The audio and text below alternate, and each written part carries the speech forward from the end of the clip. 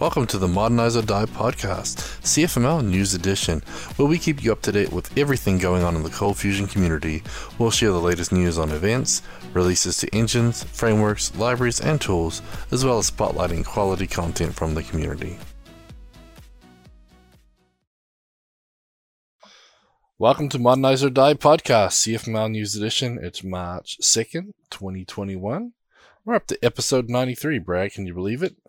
93. You know, it feels like we've only done like 92 other episodes or so? Yeah, you probably thought missed would be one. at 93 already. Yep. Well, I'm Gavin Pickin, a software consultant for Order Solutions, and Brad Wood, who's joined me today, is also a software consultant for Order Solutions. He's got a fancier title than me. Which one did you make up this week? Doer of the Things. Doer of the My Things. official title this week. Sounds pretty professional. Well, we want to thank our sponsor, Order Solutions, for being able to make this possible. They obviously do a lot of work with the community and open source, and this podcast is one of those things that we're trying to do to spread the news about Cold Fusion and hopefully grow the language and help everybody find things they need to find. One way you can say thanks to Order Solutions is to like and subscribe to our videos on YouTube. We're trying to get our numbers up there a little higher. Thanks to everyone who watches live. I know most of you are subscribed, but if you're listening to the podcast, maybe you can jump on YouTube and follow us there as well. And another way you can support Order Solutions and say thanks is by supporting CFcast, which is our video platform that we're releasing new and paid new content every week. Some of it paid, some of it free. And we'll be talking a little bit more about what some of that content is a little later. We also want to thank our Patreon supporters because they're actually paying more than half the bill for this podcast every week now. We've got 68%. Gavin and I are expensive. You wouldn't believe what it costs to have us around. Yeah, for sure. I require a steady stream of coffee or green matcha tea lattes, depending on the day. Yeah, I live off chocolate. So, but we have about 33 Patreon supporters now, providing 68% of the funding for this podcast. And a few of them have upped their packages lately because of the new perks that we'll talk a little bit more at the end of the show. Love the new perks. Mm-hmm. I would just like to say that I suggested that a long time ago. I'm glad to see we're finally doing it. Yep. I don't know if it was on my suggestion or not, but it was a good idea. Yeah, exactly. And there's some pretty cool little perks there. And, thanking those who are thanking us. A lot of thanks everywhere. So, okay. Let's get into the news. So first up, we have another product that Adobe is end-of-lifing. I was a little surprised to see that, but I guess maybe not so surprised.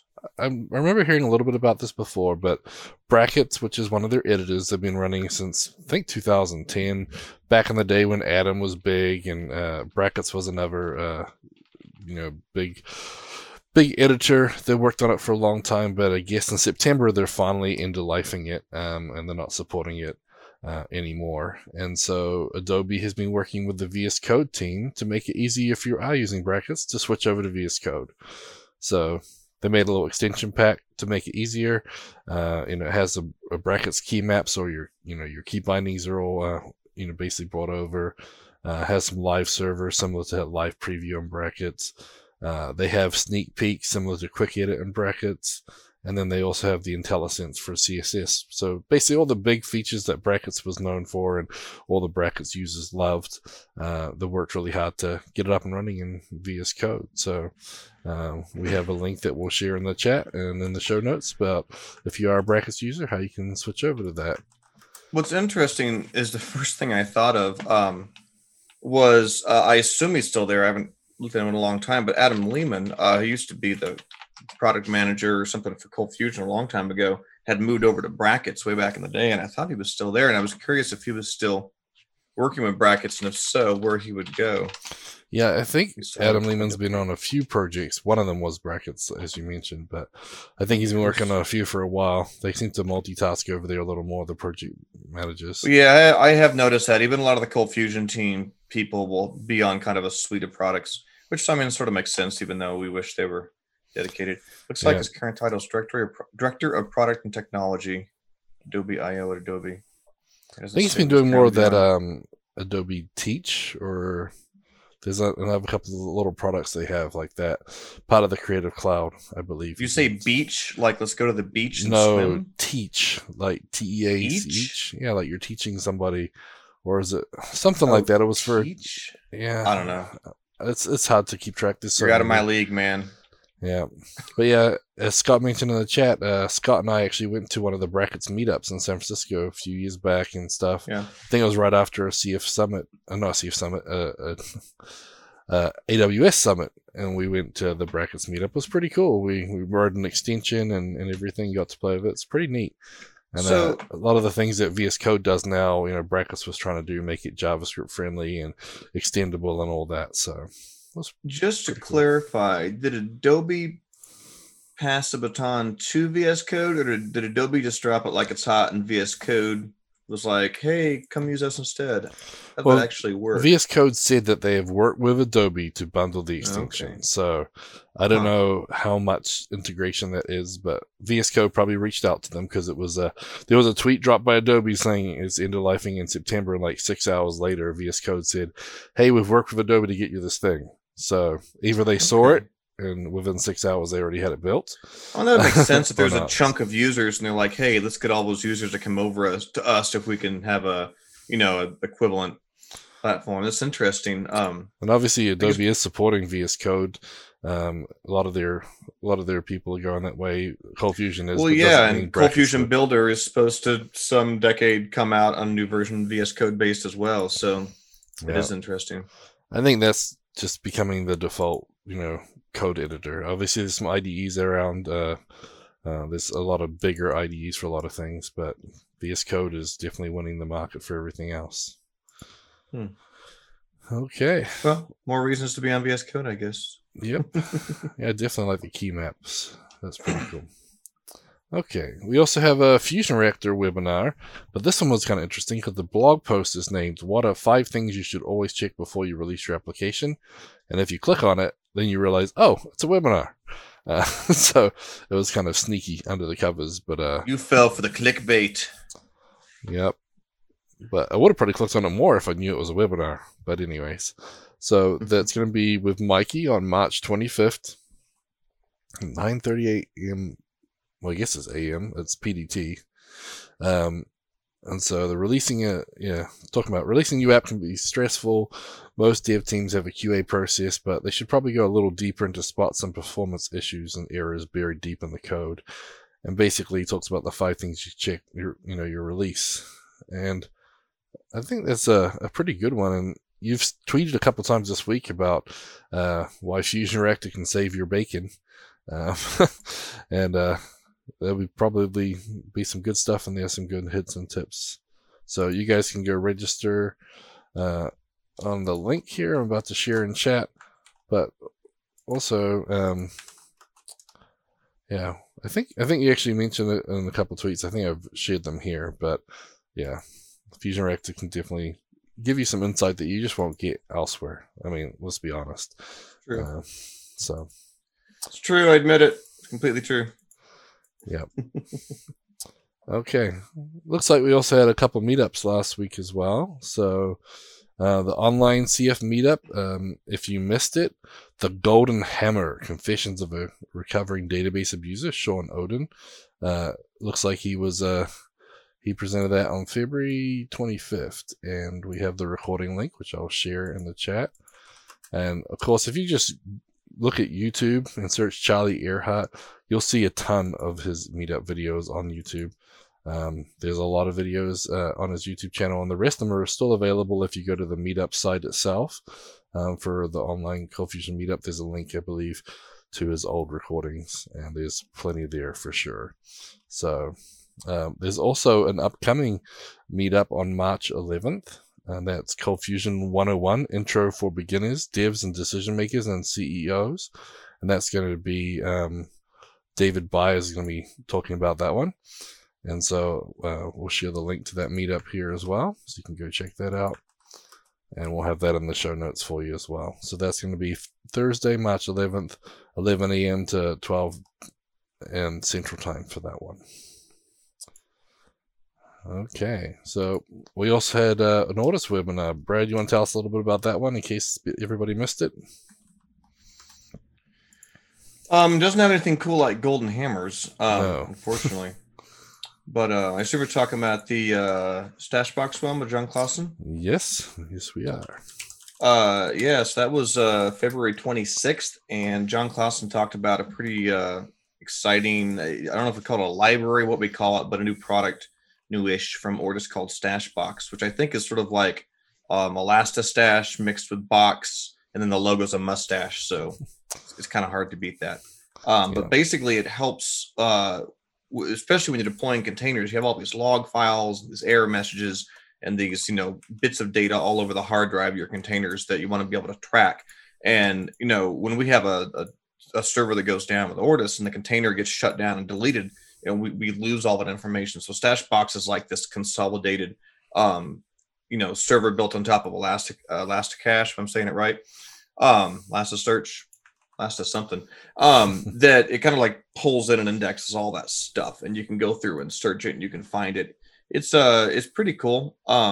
We're plugging it into all the stuff that we have just to help kind of track and index and organize all your different log files and your error messages. I think it has like a native, I don't know if you call them clients, but these little processes that run inside your containers or on your servers, and you point into the log files you want, and it ships the messages over to Stashbox as they come in. So if you're not familiar with that, you're going to want to kind of go back and watch that, because it's a pretty cool tool. And I mean, the UI is really nice and slick.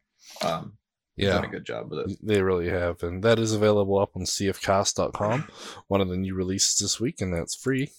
So go watch that on cfcast.com. Okay, and then Query of Query Lucy. Your Query of Query changes are coming out very soon. 5.3.8 is going to be going stable here very soon with all your awesomeness. But they're working on the Query updates for Lucy 6 already, and they're looking for some people to submit some complex examples of queries for testing. I guess right now you did a lot of work on that, but there's still things like some reserved words that'll blow up and whatnot, and so. Well, yeah, I mean that's an unrelated ticket to the stuff that I had done, but yeah, Zach's working on some tickets. We had found an issue. I say we. I didn't find it, but I've been talking with him about it. We'd found some issues where, and this is typical, certain like column names that use a reserved word you can't use, and unique was the one in question. Lucy had added a unique column to one of its query objects that comes back from some CF scheduled task tag or something. And one of our users was running it through query to filter rows out, and started blowing up because it didn't like the column name unique. And this was one of the queries that didn't use the new query implementation that I had worked on. Or at least revamped. It fell back to that hypersonic H2, SQL server. And so Zach's been working on trying to figure out how to properly escape those, which is a bit of a pain, because from our understanding, in an H2 database, the only way to escape reserved words is to put them in double quotes. And whenever you put them in double quotes, it also forces them to be uppercase. So it's like you get one, you have to take the whole package. It's like, well, we don't want them to be uppercase. We just want them to be escaped, so they can be anything. But so Zach's been looking for some examples from our users to be able to put into test cases, because he had said to me the other day, we don't have a lot of good test cases doing joins and queries. So the best test cases come from actual user code that people are running. So he's been fishing around on Twitter to get people to send him some example query usages they have, so we can make sure we cover a lot of different use cases and put those into the test suite for Lucy. Yeah, that's pretty cool. I like that, and I'm curious. I mean, Lucy 6, he said something elsewhere on Twitter that something was already merged into that branch, so that means that things are coming along nicely, right? We're in was 5.3.8 the last stable that's going to come out before 6? Was that right, or is it 9? I know we're getting pretty close to basically the next big version's coming out, or the next major is going to be. It depends on who you talk to. Allegedly, Lucy 5.3.8 will be the last 5 version.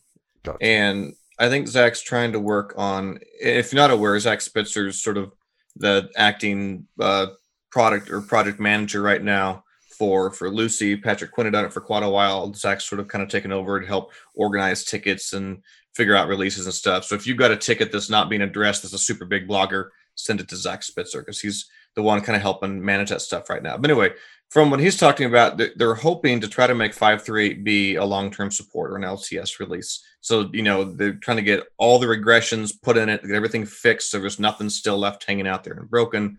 And in theory, if all goes well, 5.3.8 will be the last 5 release and 6 will be the next one. I don't know how well that'll work because my understanding, not to poo-poo on it, but my understanding is that 6.0 is like super early alpha and the builds have been broken for like a month and just finally started building again like last week. So I don't know like what the realistic window is of when we would have a stable 6.0.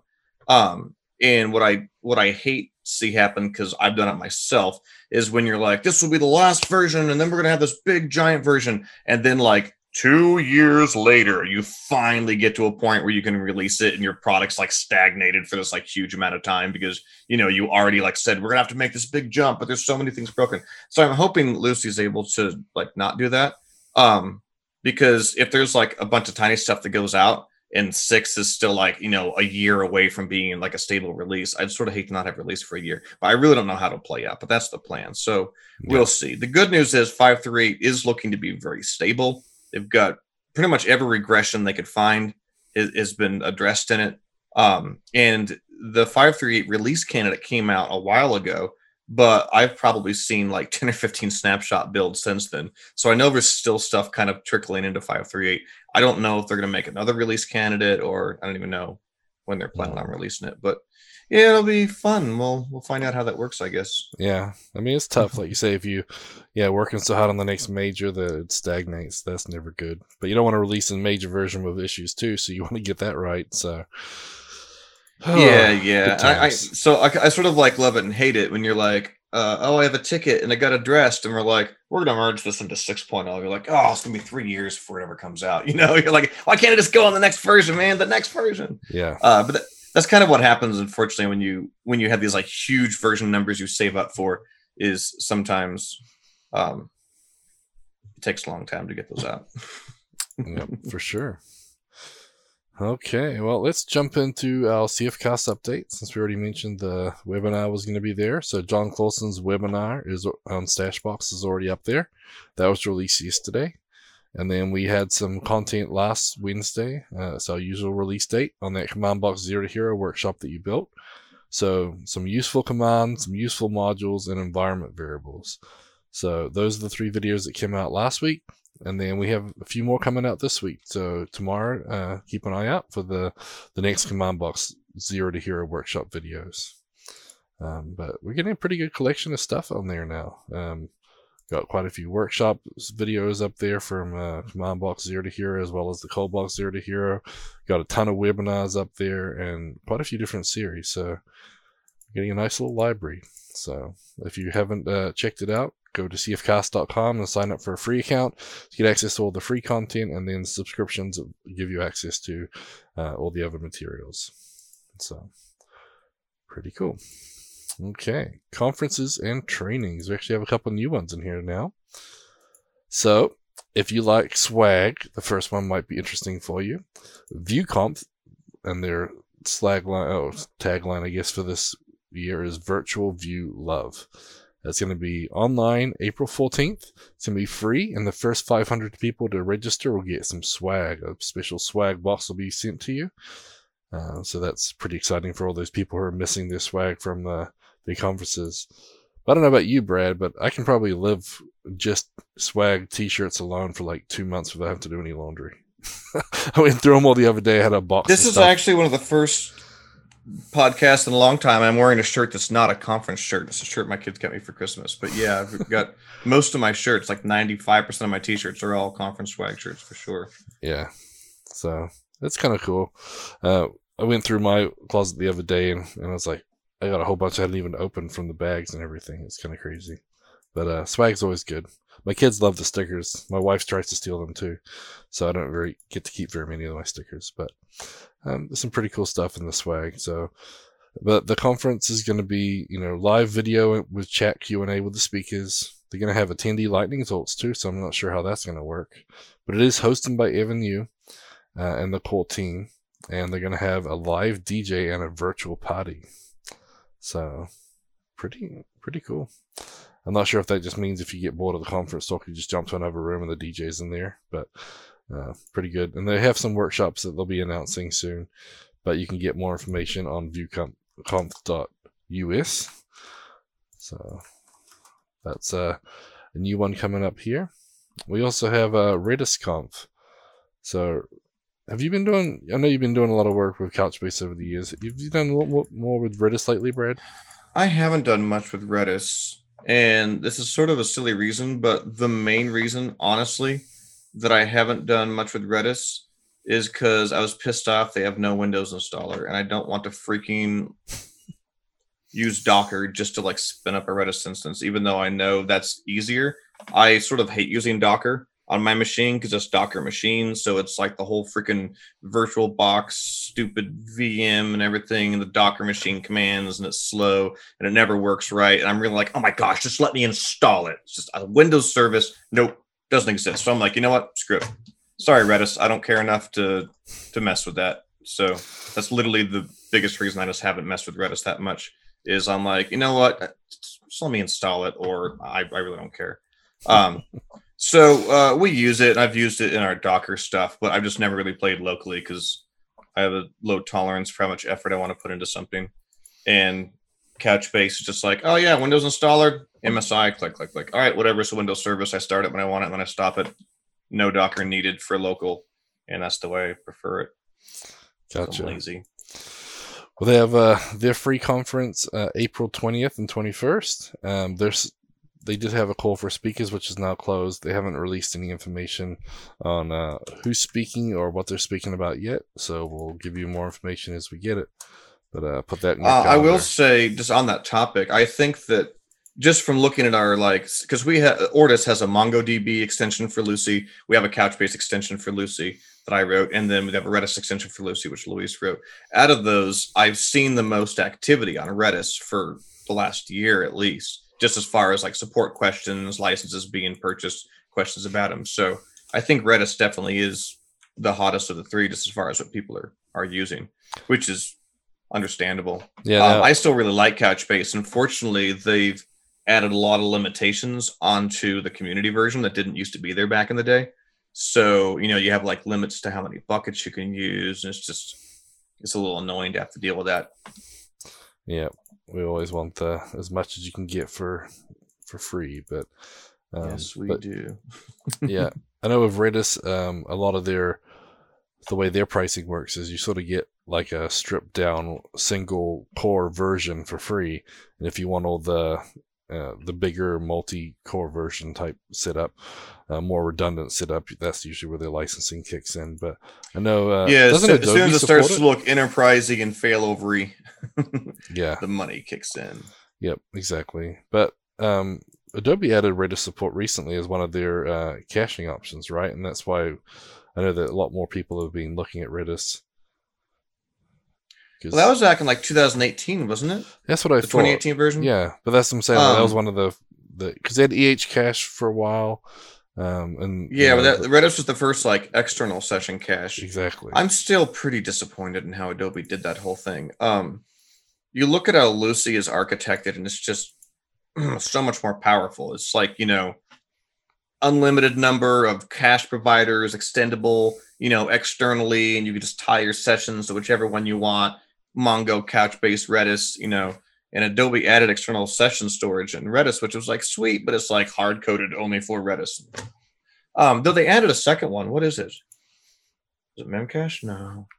I thought the latest version of Adobe had something else in the dropdown now than Redis, but yeah, I'd have to go look at it. Yeah, I'm not sure, but yeah, I think you're right, because we have clients that are using it. I know they're on Adobe Cold Fusion and they're using the Redis storage. I think that's one of the things that kind of pushed Fusion Reactor even to add some special hooks into Fusion Reactor to help monitor Redis usage, because it'll monitor the under the cover stuff that Cold Fusion is doing with Redis, which is pretty cool. Yeah, very cool. So yeah, if you're looking for a caching solution, maybe if you're using Adobe, it's your real good option. Under Lucy, like you said, there's Couchbase as well as Redis and other options there. But find out more at the conference, 20th and 21st of April. Okay, DockerCon, since Brad just spurted how much he doesn't like Docker much sometimes, on his local development anyway. I don't like to have to use it locally. Though all the Tech and Power stuff I did recently, I will say it was really nice they had it in Docker. Yeah. I was kind of appreciating that.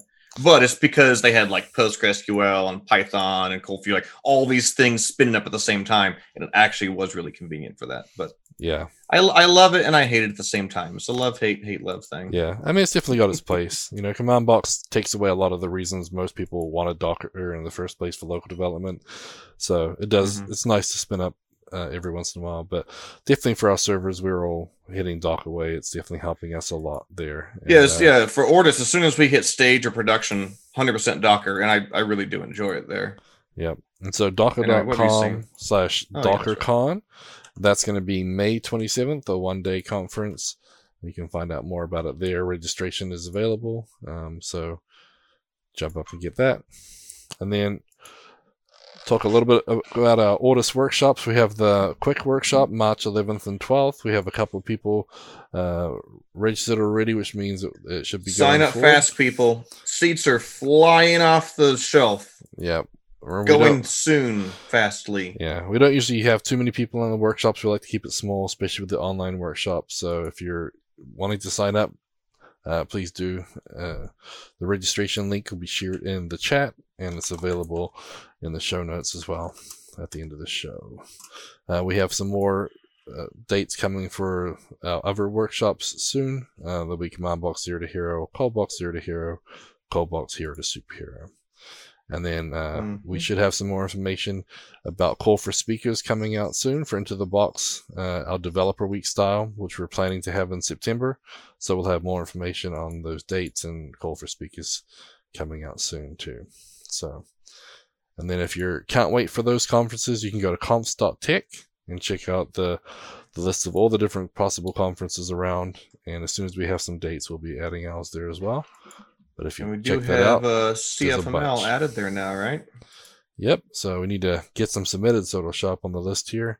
As you see, there's quite a few JavaScript ones. So ViewConf is in there. So definitely go check that site out if you're looking for some additional content. Although there's a lot of conferences online right now, so there's plenty of it out there. This is hilarious.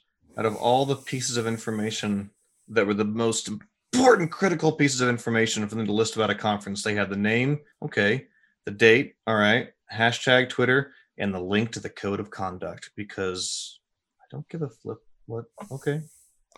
Yeah. When is it? What's the date? That's what I want to know. Every single one of these code of conduct.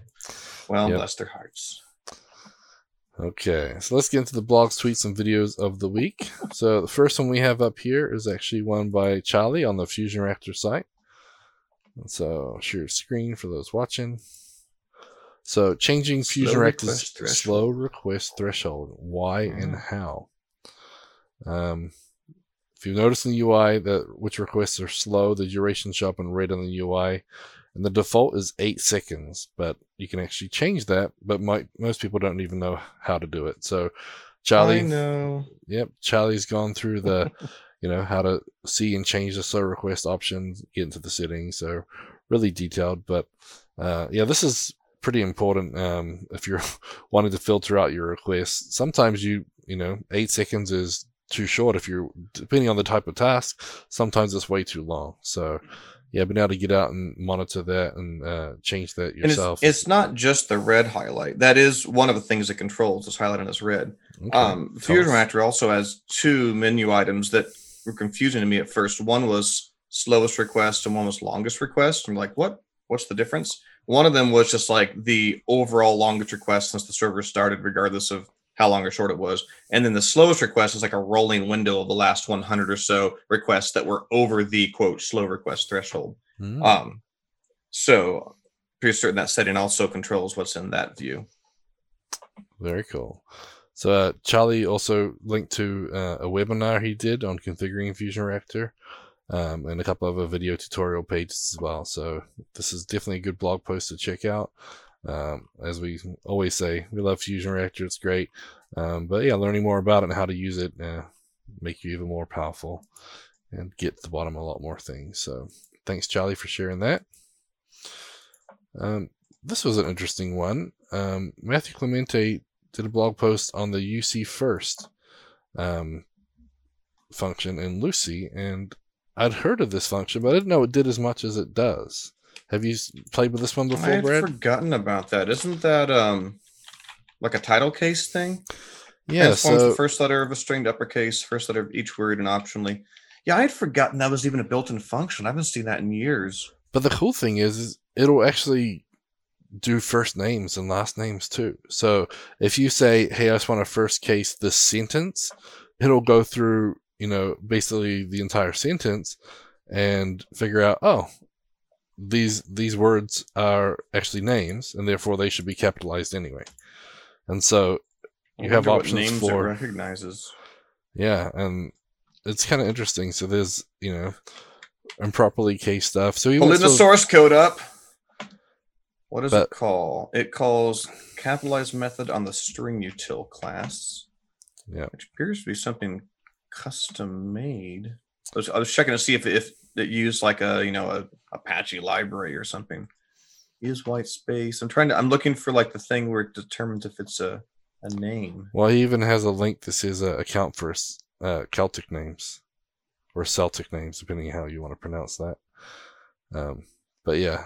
Seeing the code where it deals with names. It's not always perfect, but there's a couple of nice little options there. And, I'd heard of it, but I didn't think it was this powerful.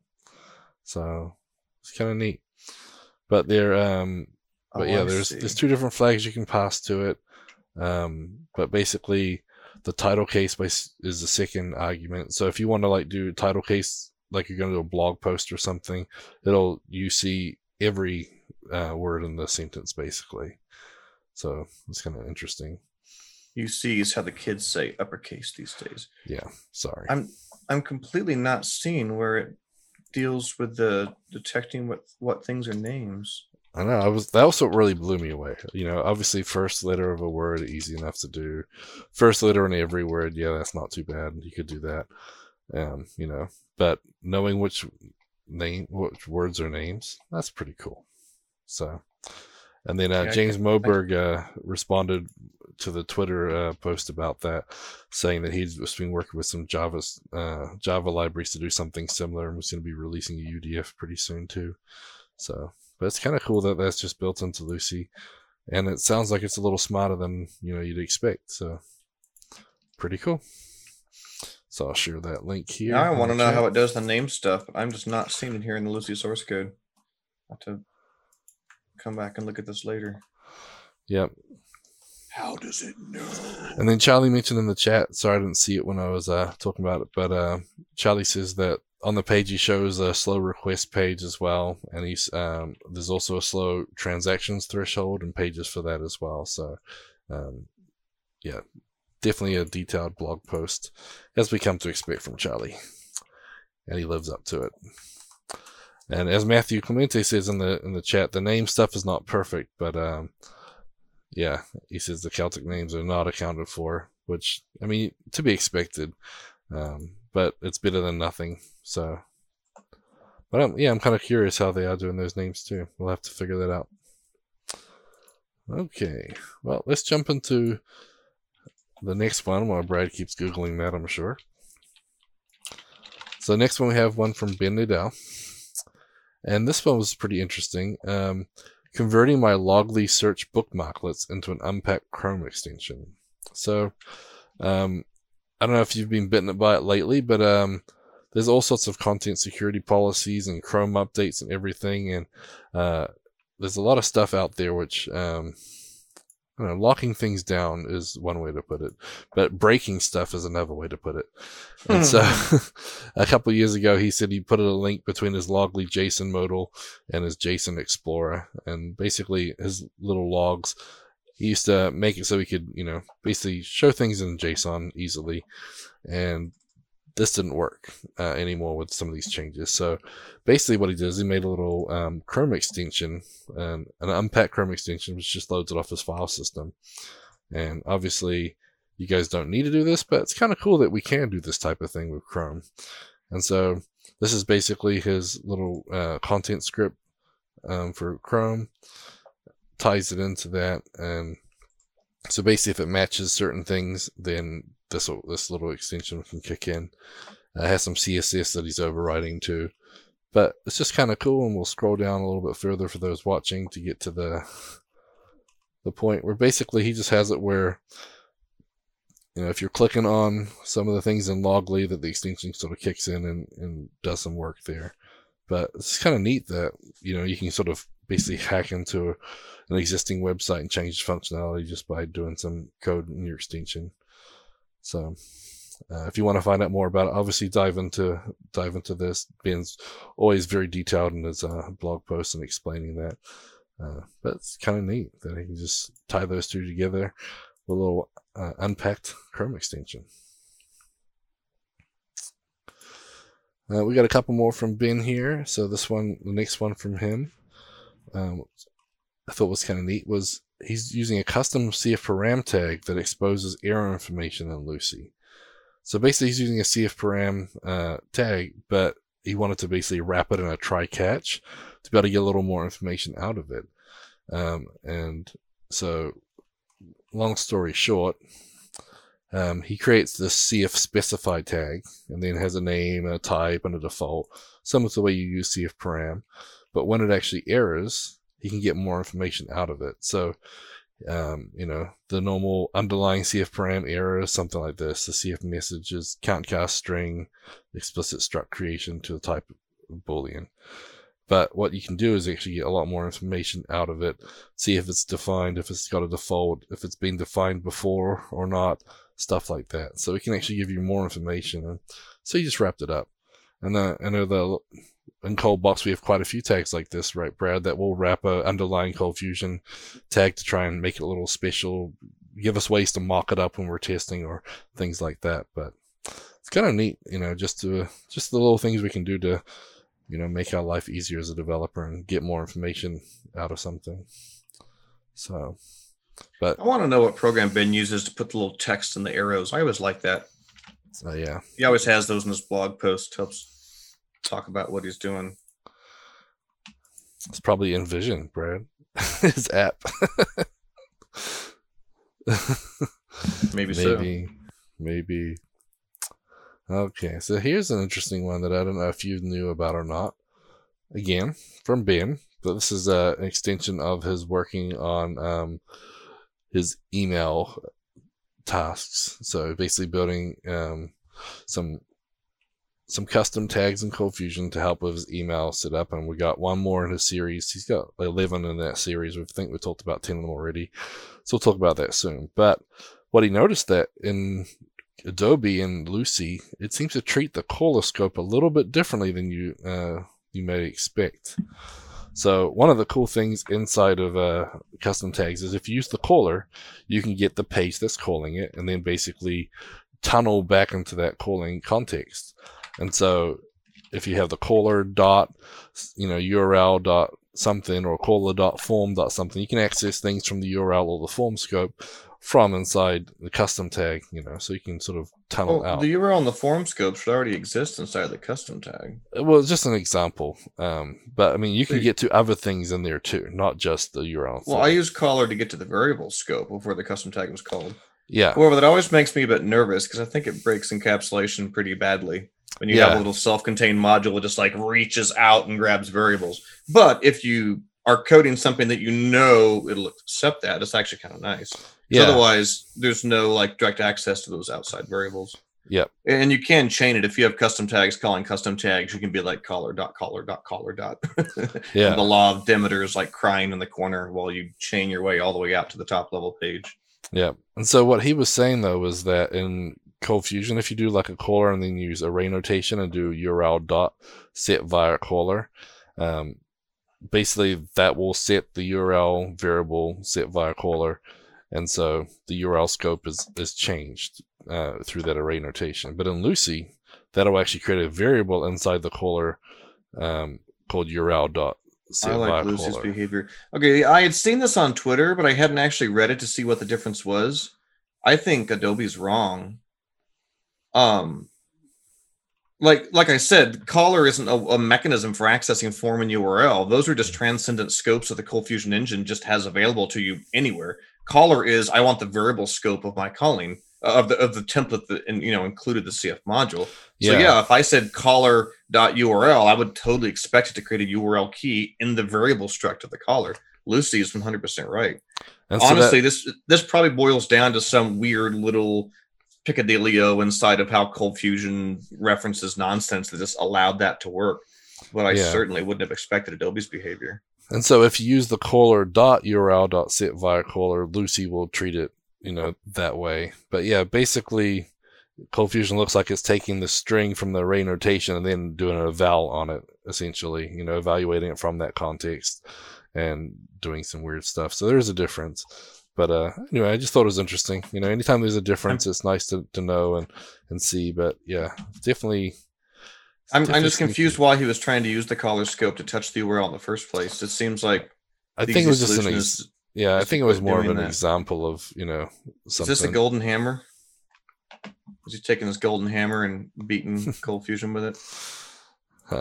I'm looking. I'm thinking he'd created a ticket for it because I'd seen it a couple places, though. Yeah. If anybody deserves a ticket, I think it's Adobe. I think Adobe's behavior is dumb there. Be interesting to know why it does that. I'm trying to. How long ago was this post? I'm trying to see. I'm scrolling through a Slack forum or a Slack channel here that has all the Lucy tickets in it to see if he'd created a ticket for that. Maybe I just saw it come across Twitter. I know Ben doesn't always create tickets when he finds a difference because he's not sure if it's a bug, and that's totally fair. Yeah. And you're sure which one's a bug? I don't know if a ticket get created. I think I may have just seen it come across Twitter then. Yeah. And I'm trying to think of some other examples where you'd want to access a scope that wasn't the variable scope from there, but most things should be in the variable scope. Or the few times I've used custom tags, if I want them accessing anything, well, if I'm passing something in, if I want a custom tag to get something, then I pass it in explicitly. But if you want your custom tag to set something, which you had that sort of behavior when you have like the CFHTP tag, right? And unless you use the results equals, I bet that's why. Just occurred to me. So like CFHTP default behavior, you call the tag and this magical variable shows up in your variable scope, which the tag reached out and placed there, called variables.cfhtp. I wonder if like with the CFHTP, you can say results equals, say I want the result to be in local.foo or something. I'm curious if this is some underlying mechanism that Adobe put in place to make that easier. So inside of their, tags, they could reach out and set something into a different scope other than variables. I wonder if that's why caller behaves like that. Because I've always just imagined caller is just like a straight up reference to the variable scope. As if I just passed the variable scope in and it's just a reference to that struct. Yeah, it seems to be more of a tunnel to that context. And that's the way Adobe seems to treat it. And then it evaluates that in that context. Yeah, which I don't really care for that. But interesting, though. I guess the cool thing about that is with Adobe, if I wanted to have a custom tag of my own that created a local variable, and I'm guessing I have to test this to see if it actually works, but created a variable in a scope other than variables, you could probably use that with caller, I'm guessing.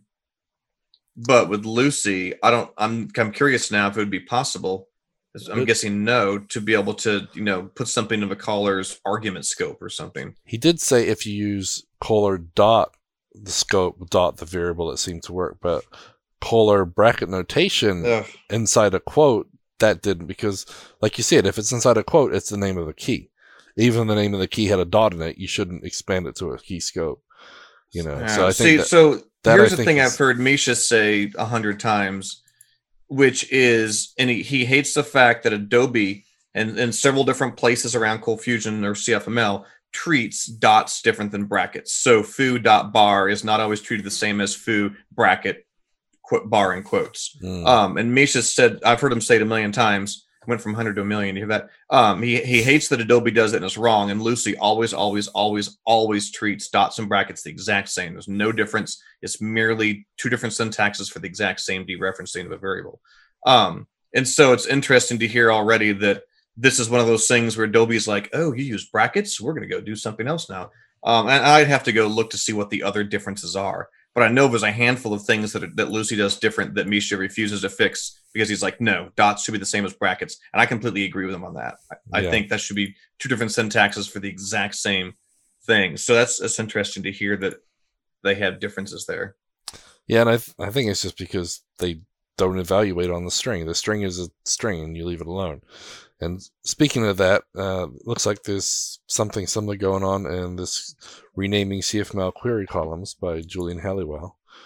And so he's talking about how there's no query rename columns function in either Lucy or Adobe, although Zach Spitzer saw this and made a ticket.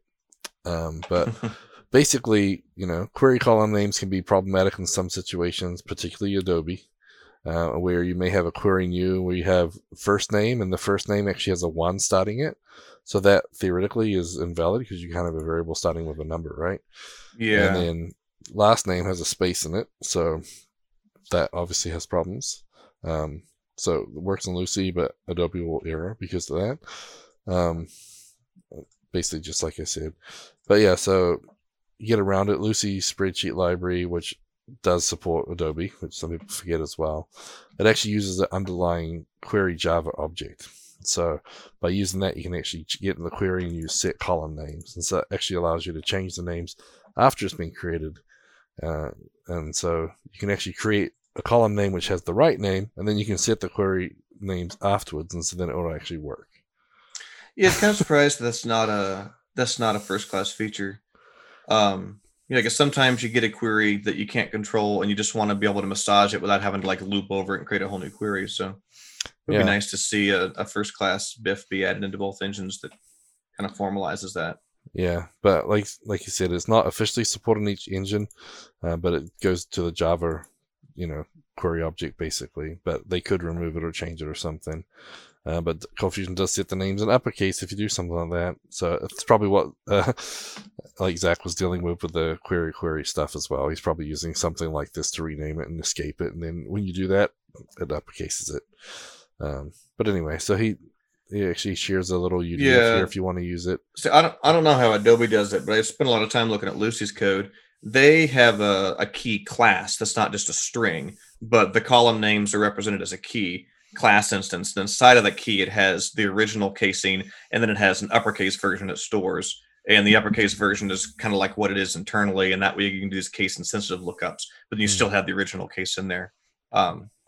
So I assume Adobe does something similar to that, but you have to be careful because depending on how you create it, you get it all uppercase. Yep. Okay, so next up here we have one from Ben Liddell.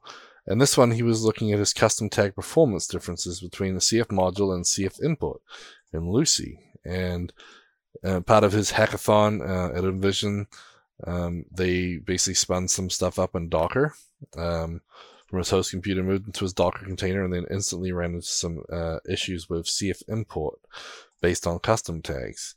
And Docker on Mac and even I think on Windows too, because of the way it works. It's a pretty good substitute for, the same working environment, except for file I/O. There's always been a big bottleneck in that. And so if you do something with a lot of file I/O, you can really see some performance differences. And so he was looking at CF input tag versus using a CF module and seeing if there was a difference there. And he found out there sure as heck was.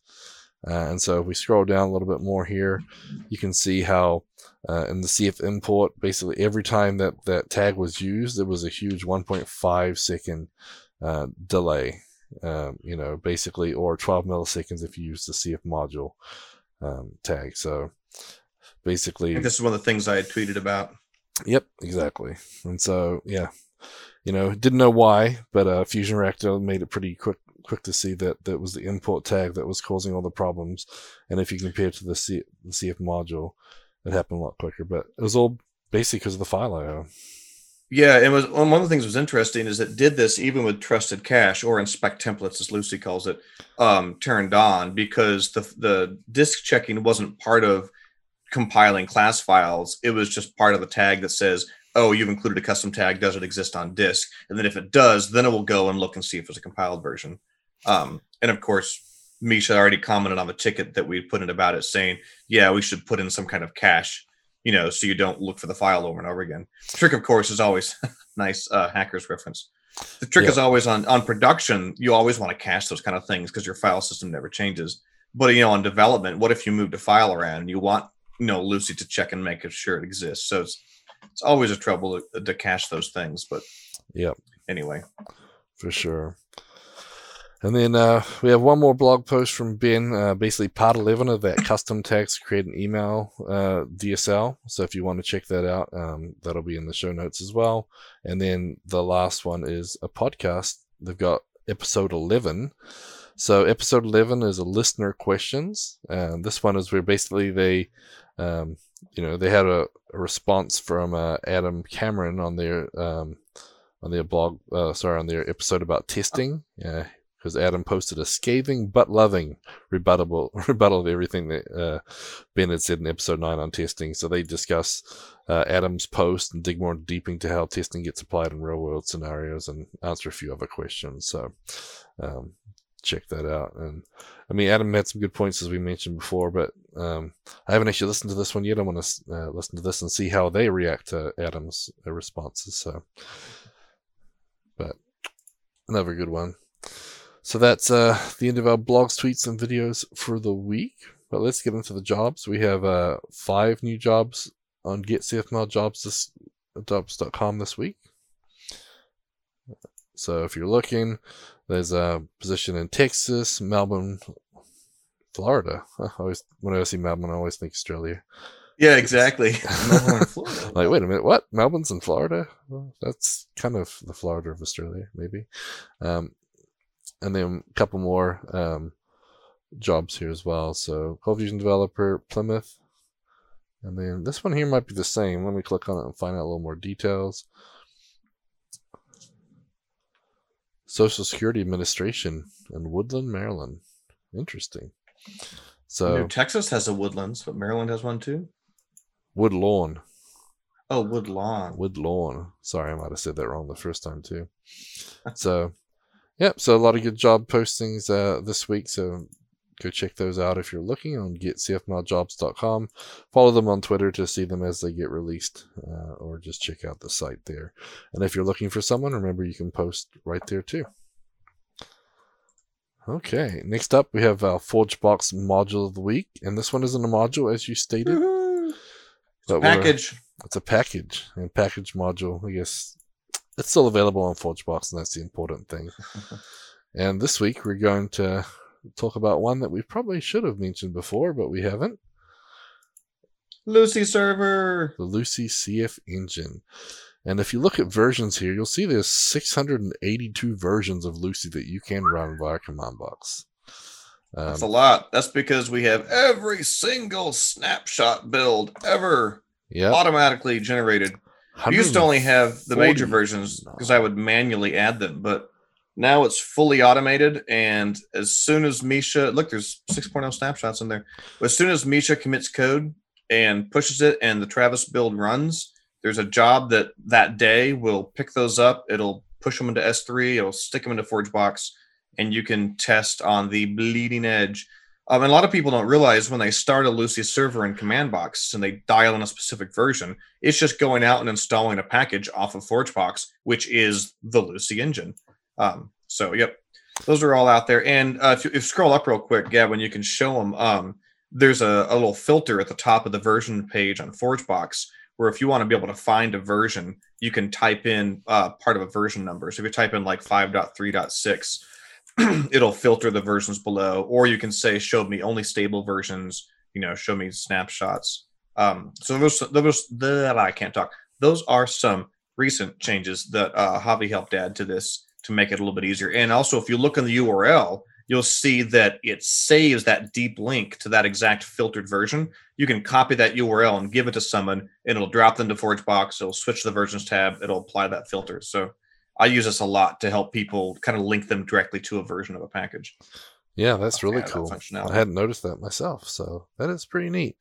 Yeah, and if you do have a look, you can see that the latest snapshot for 5.3.8 is up to 149, Brad. So they have had quite a few snapshots. They've been banging on it for a while, that's for sure. Yep, it's kind of neat to see when the dates they're added as well in different versions. So pretty cool. So all right, let's wrap this up. I have a meeting in 4 minutes. Oh, make that 3 minutes. Okay, well, VS Code is up next. Our VS Code's hint, tip, and trick of the week is our Rainbow CSV. And that one actually is pretty cool. I haven't seen it. And if Brad needs to drop off, I'll just pretend he was never here. But the Rainbow CSV has some cool features. I kind of like how it highlights each column separately, which is really useful when you're messing with it. Yeah, because they're not like, all tabbed in or aligned. They're all kind of mixed together. But you can follow down with your eyes. That's a good idea. Some multi-cursor editing going on, some automatic consistency check as well. Oh, man. How many times have I stared at a CSV file and you got to count in like 8 columns to find, Yep. And they support lots of different separators and certain extensions that will auto-load. The cool thing is I didn't even know you could do this. There's actually a query language called RBQL, which allows you to basically query over the CSV, and then it spits it out in here like a little tabular format and everything. So I thought that was pretty dang neat too. So pretty cool. Pretty sweet. Pretty cool. There's a reason everybody's moving to VS Code, I tell you. The funny thing is they've actually had it for lots of other versions too. They've got it on Vim, Atom, Sublime, Gedit, Inedit, and Nano, and IntelliJ. So anyways, I thought that was pretty cool too. I'd never heard of it until it reached VS Code. Yep, exactly. It's because this podcast is awesome. That's why. It is. It's because we give you what you need to know here. Yep. Okay, well, last but not least, we want to thank our Patreon supporters. And now remember, bronze packages now get ForgeBox Pro accounts and CFcast subscriptions as a perk for their Patreon subscription. So if you're not sure which of the several ways you can give to Ortus, the best way is to sign up for a Patreon package, and embedded within that will be perks like CFcast and other things. So yep, and if you go to our Patreon page right here, you can see the different accounts, and you see some of the information on the perks here. It'll tell you what you get, etc. So definitely get what you get. You don't throw a fit. Yep. And then if you didn't get the email inviting you to those, just reach out to us and we'll get your accounts connected and everything. Yep. And if you're a Patreon supporter and you don't have the little special badge on the Ortus community, let us know as well. We'll make sure you get that so you can wear your swag. Okay, I read the Patreon names last week, so I'm going to say it's your turn. Okay, so thank you, Don Bellamy, Eric Hoffman, Gary Knight, Giancarlo Gomez, David Bellinger, Yogesh Mithur, Mario Rodriguez, John Wilson, Wilson Matrix, Joseph Lamery, Ben Nadal, Brett DeLine, Kyle Von Staten, Charlie Earhart, Dan Carr, Daniel Garcia, Didier Lesnicki, Edgardo Cabezas, is that right this time? Jan Yannick, Jason Dager, Jeff McLean, Jeremy Adams, Jonas Erickson, Jordan Clark, Kai Koenig, Laxmo Terahadi, Leon Suramelis, Matthew Darby, Matthew Clemente, Mingo Hagen, Patrick Flynn, Ross Phillips, Scott Steinbeck, and Stephen Klotz. It's Steinbeck. It's in the back of your throat. That's why we have you saying, Brad, because you're just way better at this. But, if Scott ever finishes that JMES path support for Command Box, maybe we'll start saying his name right. Yeah, he said he's working on chat. He's working on it. So we'll have to talk about that. That next time I'm on. I'm pretty excited about what Scott's doing. Cool. Kind of like the JQ command for Bash, but built into Command Box. But we're out of time for today, so just leave that little cliffhanger dangling for you. Yeah, so come back and check that out real soon. Thanks, everybody. Have a great week, and we'll see you next week. Bye, guys. Bye. Show notes for this episode can be found at cfmlnews.modernizeordie.io, where you can also subscribe to your favorite podcast player like Spotify or iTunes. We also have the link to YouTube to find more videos just like this. The music used in this podcast is under a royalty-free license from Sound.com and Blue Tree Audio.